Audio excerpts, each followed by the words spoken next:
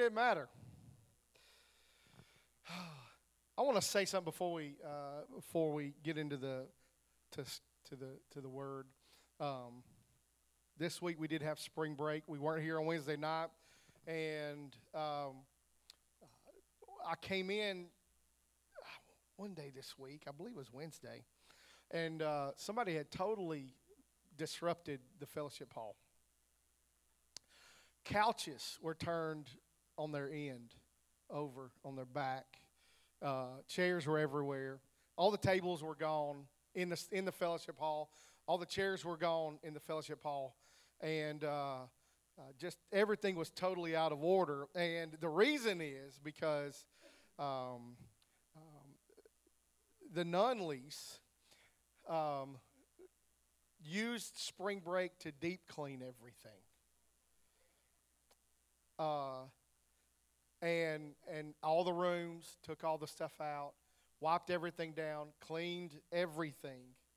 They cleaned everything in the kitchen, cleaned everything in the rooms, cleaned all the floors. In here, they did the same thing, moved all the chairs out, which is a job in itself, and cleaned everything in here. And so I just want to honor you guys for the hard work that you put in to everything that you do. They hate being recognized, by the way. But it wouldn't be right to not recognize it because you do it, and we're told to recognize people that do those kind of things. So, thank you for not only doing it but doing it right, with the right heart and attitude. They didn't flaunt it. They didn't post on Facebook, "Hey, doing all this work at the church this week." No, they would have been fine if nobody had ever noticed. But just knowing that it was done. That's what, doing it unto the Lord. That is the way to do it unto the Lord, is not to make a show out of it, but to do it for Him and His people. So thank you. I want to encourage you to honor them if you would. Tell them thank you. Slip them a $20 bill, a $50 bill, a $100 bill. It's work. They do work hard. And being on the cleaning crew at one time, it's not easy. It's hard work, and so they do a good job, and I appreciate them. Thank you, Nunley. So you can tell Wes wherever he is that we bragged on him today. If he'd have known, that would have been why he stayed out. One other thing I want to brag on all of you. We mentioned before when we had the marriage conference here that the people that did the marriage conference bragged on you and said that we were the friendliest church that they had ever been to, friendliest place that they had ever been to. And so that was an honor of itself. So we're at a conference the beginning of this week at the Well in Scottsboro. And there's this guy teaching, and he actually was the executive pastor for Jensen Franklin for 8 or 9 years. At one time, he had worked for Mark Rutland, if you know that name. And now he's at a church in Chattanooga. Really not a big name guy, but a guy who has held high positions in churches that you would know and worked under people and what an executive pastor does is they make sure the ins and outs of the organization happen and get done. And so he was talking. He said he was at this church and he went before the board and he said, "I want to tell you that this is the friendliest church that I've ever been involved in." And so they were like, awesome, like we felt when we were told. And he said, "Well, wait a minute. I also want to tell you something else." So I got kind of nervous because we had just been told that we were the friendliest church. He's like, "Oh, don't celebrate too fast." He said, "This is probably the least engaging church, an engaged church that I've ever been a part of."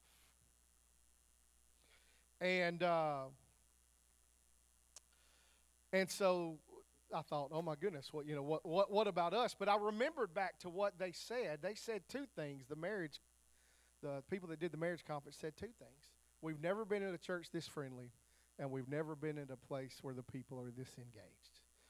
And so I just want to honor you for being not only friendly but engaged and engaging, not with what's going on and with each other. And I applaud you for that. And we can get better. We can grow. In fact, that's what we're going to be talking about today is growing. But we can grow, but we are doing it right. We just need to get better and do it right more and more often. So I applaud you for that. You didn't know you were checking the boxes, but you checked the boxes. You passed the test. Praise God. Colossians chapter 2. Some of you, shame on you, did not think we were ever getting to chapter 2 of Colossians. Daniel Mills, I know that was you. Carrie Lonis, I know that's you. Chapter 2. Chapter 2 of Colossians. Okay? We're going to start with verse 1, which is a good place to start. If you ever want to start. Chapter 2, verse 1, Colossians. Again, Paul writing to a church that he had never met before, says this, I want you to know how great a struggle I have for you, and for those at Laodicea, and for all who have not seen me face to face. That struggle, go back to that, sorry. I want you to know how great a struggle I have for you. Again, when your Bible was written, it was not written in chapters. This was a letter that Paul wrote. And the verse that comes right before this, in chapter 1, verse 29, which is not in your notes, or on the screen, but Paul says this, for this I toil, I struggle. Struggling with all of his energy, God's energy, that he powerfully works within me. Do y'all remember? We talked about that last week, by the way. For this I toil and I work. Working, struggling. That word struggle in the Greek has the same root word that we get agony from. I'm agonizing, working so hard. Struggling, not with all my strength, but with all the strength that God gives me. For you, okay? All right? I'm struggling with all that and so what is he struggling? He says, I'm struggling for you. Struggling for you. Now back to verse 1. I want you to know how great a struggle I have for you. And for those at Laodicea and all who have not seen me face to face. What was he struggling about? What was it that was causing Paul to work so hard and be agonizing over? He says, first of all, that their hearts, or your hearts, may be encouraged. What we're going to be talking about today is digging deeper, going further, moving beyond where we are and to places that are yet unknown. All right? And so he says, I want your heart to be encouraged. Now, if you notice, right after the word encouraged, there is a comma, not a period, right? So I want you to see that word encouraged, and I want you to know he's not saying I want you to feel better about yourself. So sometimes encouragement is that. Like if you come to me today, let me just say this. I got a text last week from people who are probably watching online that are very special to me, precious, kind of like second parents to me when I was a teenager. And they said, we really enjoyed your message today. Okay? That's encouraging. In the sense of that makes you feel better. It's good to hear that kind of stuff, you know? And so when somebody says, hey, you know, I like that outfit, or your hair looks good today, or your breath don't stink as much as it usually does. Things that make you feel better about yourself. That's not what the word encouraged means here. The word encourage here means, like if I say I encourage you to receive Jesus Christ as your Lord. That does not mean I want you to feel better about yourself. That means I want to urge you to do something. So that's what Paul is saying. I want to urge you to do something. So he's going to urge us. He's struggling, agonizing to get us, to encourage us to do something. We'll find out what that is in just a second. But then he includes this clause, that their hearts might be encouraged, being knit together in love. So this is kind of a foundation, literally having been knit together in love. The question here is, being knit together in love with who? I'm just reading that. If you were to just read, hey, you've been knit together in love, what would you think that would refer to? Each other.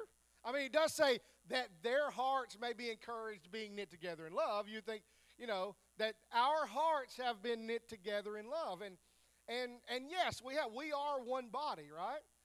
God has made us the body of Christ. He talked about that in the previous chapter. So I think that has something to do with it, but also we're not just knit together or tied together or joined together with each other. In fact, he's not really even dealt with that a whole lot in the letter of Colossians, but what he has dealt with is the fact that you are joined together with Jesus.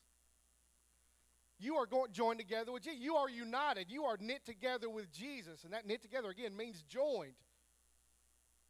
So how are you knit together with Jesus? You are in him, and he is in you. And being knit together with Jesus, not just knit together with him, but knit together in love. I want to just encourage you, urge you to think about the safety that exists when there is love.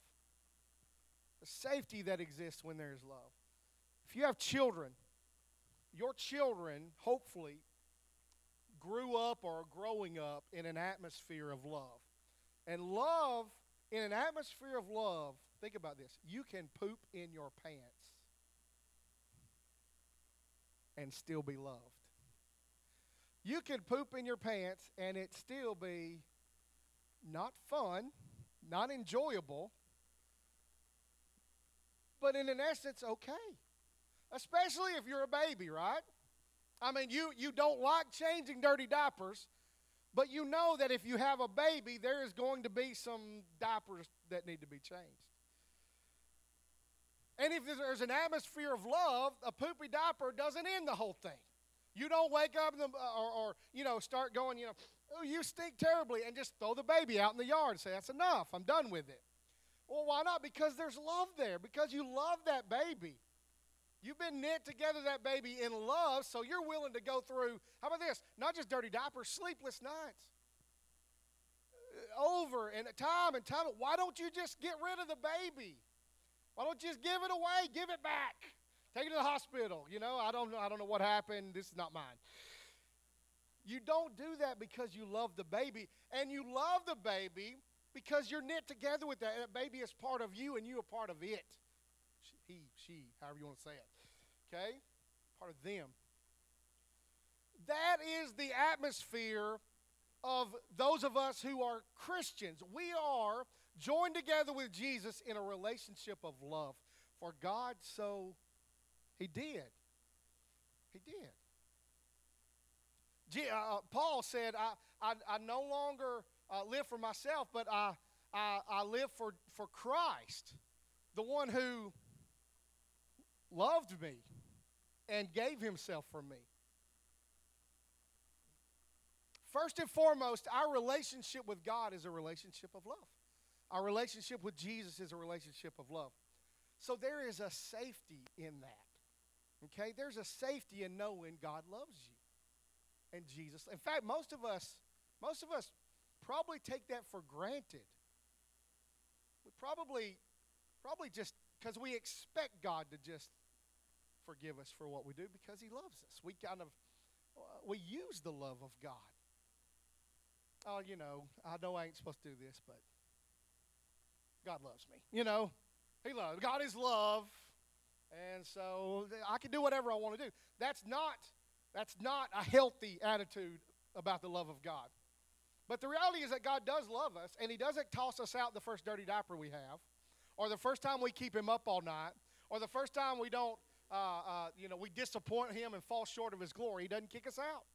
In fact, he should have, in my mind, kicked me out long ago. There's no reason. Well, let's say this. I would not have put up with it, I'll tell you that much. I would have given up on me. I would have said, you know what? I love you, but apparently you're not cut out for this. You're not all in. You don't care about enough. You're not willing to do things the right way. You're just not learning. So, thank you, I love you, but you're not Jesus material. And he would have been right to say that. You're right. I've fallen short. I don't deserve it. But he loved me instead. He loved me. And so that's why we love other people when they make noise in church and distract from the sermon. Katie. Oh. This knowledge that we are united with Christ in love is the foundation, the safe foundation that gives us the ability to do what Paul's about to encourage us to do. There is a foundation of love. there is a safety net of love that I want you to try this, and even when you fail, you will fail and fall on love. So I want to encourage you. You're united together with Christ. We are united together with each other also in love. But united, our hearts being knit together in love, I think, with Jesus. So what does he encourage us to do? What does he urge us to do?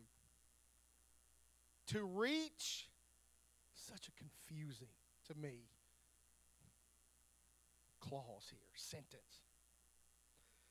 I encourage you, I urge you to reach all the riches of full assurance of understanding. Boy, I agonized over that, studying that. I agonized. Carrie can vouch. Agonized. It made me feel better when it hit me that Paul said, I'm agonizing over trying to get you to understand the Word of God fully. That's what Paul said. I'm struggling so that you understand the Word of God fully. And I was like, God, I think, encouraged me to make me feel better in that sense and said, what you're doing is what Paul felt. You're agonizing, trying to get this so that you can convey it so that people can know the Word of God fully. But such a deep sentence, right? How do you even explain that? To reach all the riches of full assurance of understanding. Okay, so first thing Paul is encouraging you and me to do is to go beyond, to dig deeper, all right? To dig deeper in our understanding. To dig deeper in our understanding. That understanding literally means understanding how the dots connect. Understanding where the dots are and how they connect. Understanding how things work and why they work that way. Understanding facts and how facts fit together to create a system. Okay? So he is encouraging us to reach what he calls the riches, not just of understanding. It's not the riches of understanding. What is it the riches of? The riches of the full assurance of understanding. Okay? There are riches in understanding Christ, which is who he's about to tell us. That's what he's talking about. Understanding Jesus, who he is, how he works, what he said, why he said it, what are his motives. There are riches in that knowledge, but there are also riches, knowledge of the facts, but there are riches in there is a confidence that comes over you when you know how Christ works and who Christ is, that just gives you overwhelming peace, that assurance, the full assurance of knowing what you're talking about. There have been times when I was full assured of things I had no clue about. And that's poor. I've been poor. I've been looking like a cloud but had no water. Feeling like I had enough water for the whole world, and if the world would just come to me for water, I could give them everything. When the reality was, I had such little understanding of who God was and who Christ was. Here's what I knew. This is what I was fully assured of, what I believed. I had a full assurance of what I believed. But what I believed was so shallow. Was so shallow. And in some cases wrong. And what I found to be a treasury of wealth is finding out the truth and being able to stand on the truth. It has changed my life. Knowing the truth, having the confidence that I see how the dots connect.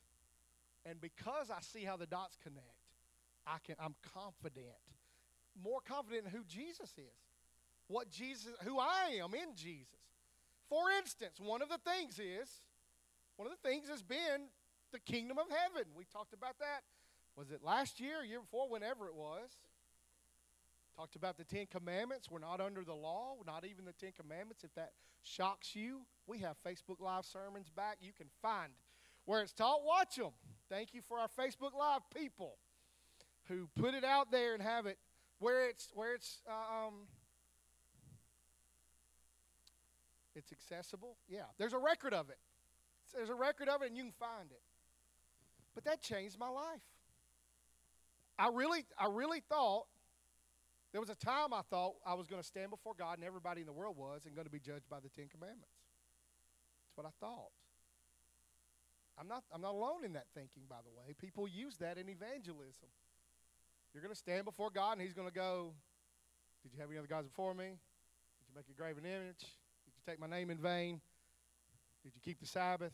No, we're not going to talk about that one because even most Christians leave that one out. Oh, yeah, but the rest of them, they're good. You're going to be, did you lie? Did you steal? Did you kill?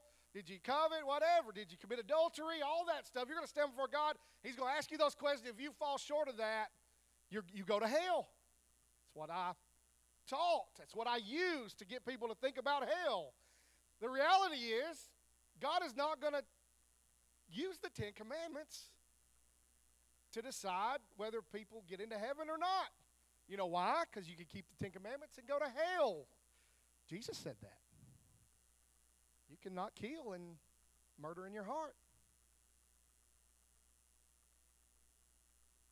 So that rocked my world.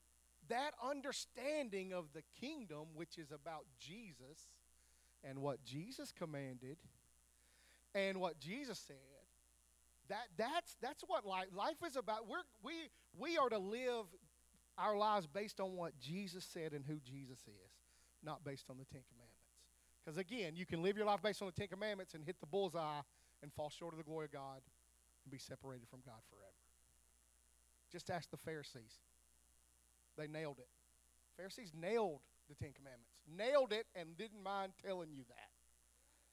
Wanted you to know they hit the. And everybody looked at them. Well, they hit the mark of the Ten Commandments. And Jesus was the hardest on the Pharisees because they were hitting the wrong target. That changed my life. Now, again, I was very confident in using the Ten Commandments, but I was confident in the wrong thing. I had full assurance, but it wasn't full assurance of understanding. But the full assurance of understanding has changed my life. The gospel, which is what we are to preach, didn't have a clue what it was, really, not in any depth, until Romans a year ago. You know how hard it is to preach the gospel when you don't know the gospel? Well, it's pretty easy when you think you know the gospel. When you have a full assurance of what you think, what you believe, but not really understanding the facts and how the facts fit together. But now understanding the gospel, things make sense. Things make sense. Jesus makes sense. Heaven makes sense. Hell makes sense. Judgment makes sense. It all makes sense because I have a full understanding, a full assurance in those things that I understand, not those things that I just believe. And the danger is that you believe things fully but don't really know the facts. It's a dangerous place to be. So what Paul says is, first of all, I want you to go and understand the facts. I want you to grow and reach out so that you can have a full assurance, a confidence in the truth, the way things really are. That understanding. I want you to have full assurance of understanding. And if you do that, it's riches. Riches. Find out the facts. How do you find them out? I would say you find out the facts by asking questions, by reading the Word, and by asking the Holy Spirit to reveal holes in your understanding. Recognize that you don't fully understand everything. Like even the gospel, I'm not going to be a fool and say I understand the gospel completely. But I do understand it more completely than I did before. And what I understand, I have a full assurance of. Full assurance of. Ask the questions. Seek truth. Open yourself to be challenged as you read. When you read something that sounds weird, go, what does that mean? Bless our hearts, I'm thankful for babies, by the way. If it were not for babies, you wouldn't be here. Thankful for babies. Thankful for them. And by the way, it's good to have some life in the room, you know? At least you know somebody is living and breathing and not asleep.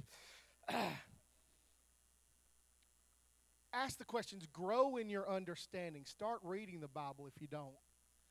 Start reading the Bible and asking questions if you don't. Start reading the Bible and asking questions and God reveal to me truths that I don't know. It was not seeing how all the things fit together that challenged me to get to know the facts better. It was recognizing the inconsistencies in my belief system that caused me to study and so to find out where the facts were so I could see that it did really fit together. There's nothing wrong with that. Your faith doesn't have to be inconsistent with reality, with truth. Your faith should be consistent with reality and truth. Should not be inconsistent. Full assurance. So there's a growth. So here's the deal. Grow in your relationship with Jesus in finding out more about Jesus, what he said, how that affects you, how that changes you so that you can have a full assurance, a confidence of understanding. And that's one source of riches. Getting to know Jesus better, facts about him, all that. The second thing is, and the knowledge of God's mystery, which is Christ. Second way he wants us to grow, he's urging us to step out and grow and go deeper, is he wants us to grow deeper in our knowledge of Jesus. Okay, our knowledge of Jesus. In what way knowledge of Jesus? Because it sounds like I just told you to have more knowledge of Jesus, didn't it? Understand the facts. That sounds like a more knowledge of Jesus. That's not the knowledge that Paul is talking about right there in verse 2. Greek word again. They're great. English language just does not have all the words that the Greeks had, the way that the nuances of it. So the normal word for knowledge in Greek is gnosis, Gnosis. Gnosis. I mean, it fits, right? Know. To know something. All right? To know something means to know the facts. And I think that would fit in with what he talked about before, that understanding of the facts and how the facts fit together. Not just knowing the facts, but how they fit together. That's what it means to understand. The knowledge of God's mystery, which is Christ, the knowledge, the Greek word is epignosis. E-P-I-gnosis. And epi means like fitting on or according to, or like basically like an EpiPen. Think of an EpiPen. What do you do with an EpiPen? Boom, right on the leg or the arm or wherever it is. It's right on there. That it is, the epi means that. It's like right on there, connected to. And what epignosis means is a knowledge that is experienced firsthand through relationship. A knowledge that is experienced firsthand through relationship, which is not the same thing as learning facts and finding out how the facts fit together. Okay? Relationship with each other. Carrie and I have a relationship with each other that goes beyond facts. Thank God. Thank God. You know? How terrible, boring, cold, isolated would it be if our relationship was just that I know facts about her? There'd be no life in our relationship if I just knew facts about her. Epignosis is, I know her because I've lived with her. I know her because we've done life together. I know her because we're connected and joined together. That is, we've experienced things together. We've experienced highs and lows. We've experienced poopy diapers. And staying up all night. Together. We've experienced vacation with 5 kids. 5 and under. We've experienced that. That's an experience. You get to know somebody really well. We know each other because we've lived with each other for 26 years, 27 years. It'll be 27 this year. 26 years. We've lived together that long. That's what that knowledge means, by the way. And unfortunately, you can't know that unless you have a thing that says, hey, the Greek word here. It's the difference in knowledge and knowledge. Experiential knowledge. Now, going back to what Paul is saying, I want you to have experiential knowledge of Jesus. Not just knowledge of Jesus, which you need to have. But if you don't have a knowledge of the facts about Jesus, you're really not going to have much of. If I don't know anything about Carrie, but I live with her and all that, it's not going to be good. I don't care to know anything about you. I just want to live with you. I just want you to fulfill my needs and whatever. You know, that's kind of our relationship with Jesus a lot. I really want to know. I mean, I don't care to know Son of God, you know. The mystery, I don't have time to find out no mystery. Just pay my utility bill. Make my kids act right.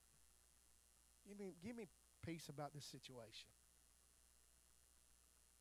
Knowing the facts are important, but knowing the facts alone will kill a relationship. It will make a relationship dead. In order to have a good relationship, living together, experience together, leaning on one another, drawing from one another. And that's what Paul urges the Colossians to do with Jesus. I want you to live with Jesus. Remember what he said the mystery was last week. Christ in you, the hope of glory. The hope of glorifying God. The hope that you can actually do the right thing and not the wrong thing.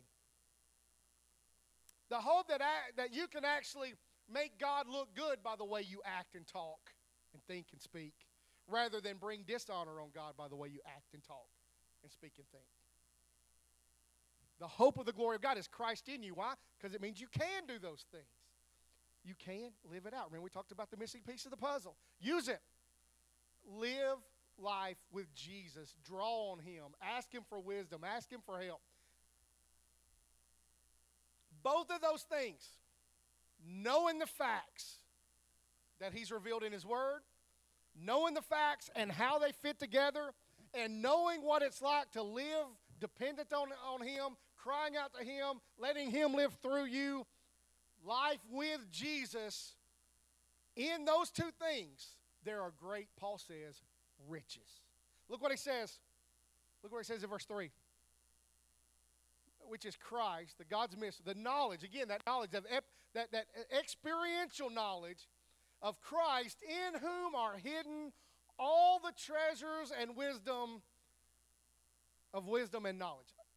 Okay, very important. We will get to that either next week or the week after next, depending. But what he's saying there, in whom are hidden all the treasures of wisdom and knowledge. In Jesus, again, great rich, a treasure chest, a treasure trove. I'm not sure what a trove is, but I've heard that. A treasure chest of riches. And the problem with that is, it's hidden. That's what he says. Paul says it. In Jesus are hidden all the treasures and wisdom and knowledge. That means it's not on the surface. That means surface level relationship with Jesus is not going to lead to treasures of wisdom and knowledge, full assurance of understanding, experiential knowledge. Surface level Christianity is deadly because it's empty.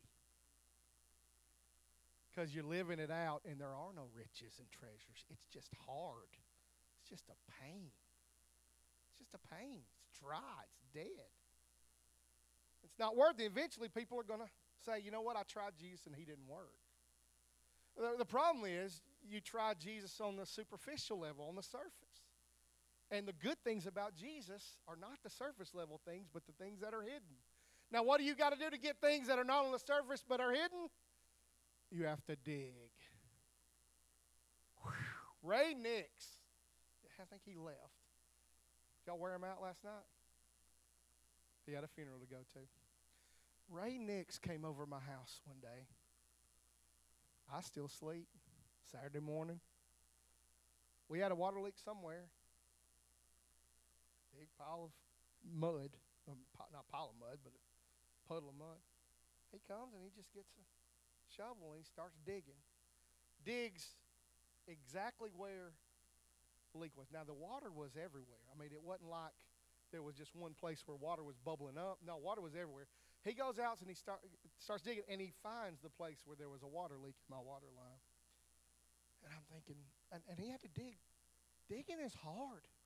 Come to find out, later on, he dug a ditch at his house. I don't know how far, but a long way to bury, what was it that he was burying? Oh, so he's creating a trench for the water. Ray Nix is a digging machine. He's a digging machine. He is unbelievable with a shovel. Really is. Okay? Unbelievable with a shovel. So, for everybody except Ray Nix, you may be like that. I don't know. I'm not. Digging is hard. Digging is hard work. It's hard. The only thing that would make digging worth it to me is knowing that there's something extremely valuable down there I'm digging for. There's a treasure down there.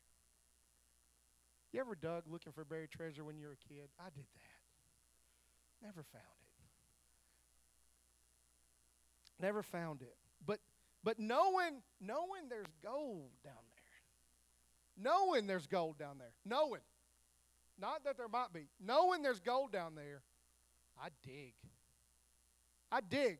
You tell me, 15 feet down there, 10 feet, whatever it is, there's a diamond mine right there. You think of all the things that you have to go down to get. Gold, diamonds, platinum. You got mine in there somewhere. Why? Mine way down deep. How about oil? Pretty valuable right now. Where is it? You got to dig for it. You got to dig for it. And we don't think about it because we got so much of it, but water mostly. You ever had to dig a well? It's down there. It's important. You need it. Knowing that there's treasure in Jesus makes it worthwhile to do the work that it takes to go beneath the surface. With Jesus, understanding the facts, working on how the facts work together, living life with Jesus. If you do that, you go beyond the surface and get to the treasures. Apart from that, you just live surface level life with a relationship with Jesus, which is empty and dead. Here's our problem. I'm coming to a conclusion. It's uncomfortable to dig. Digging is uncomfortable. It's uncomfortable to change. It's uncomfortable to grow. And we want to just be comfortable. Now, let me just say this. Comfort is not a terrible thing, but it's a dangerous thing. Carrie and I together are comfortable. It's good to be comfortable. It's good. I don't have to worry every moment what she's doing, what she's thinking, what she's, I'm comfortable with her. Okay? So it's a good thing, but it's also dangerous. Why? I can get so comfortable with her that I start living on the surface level instead of doing the digging that is necessary for a healthy and growing relationship.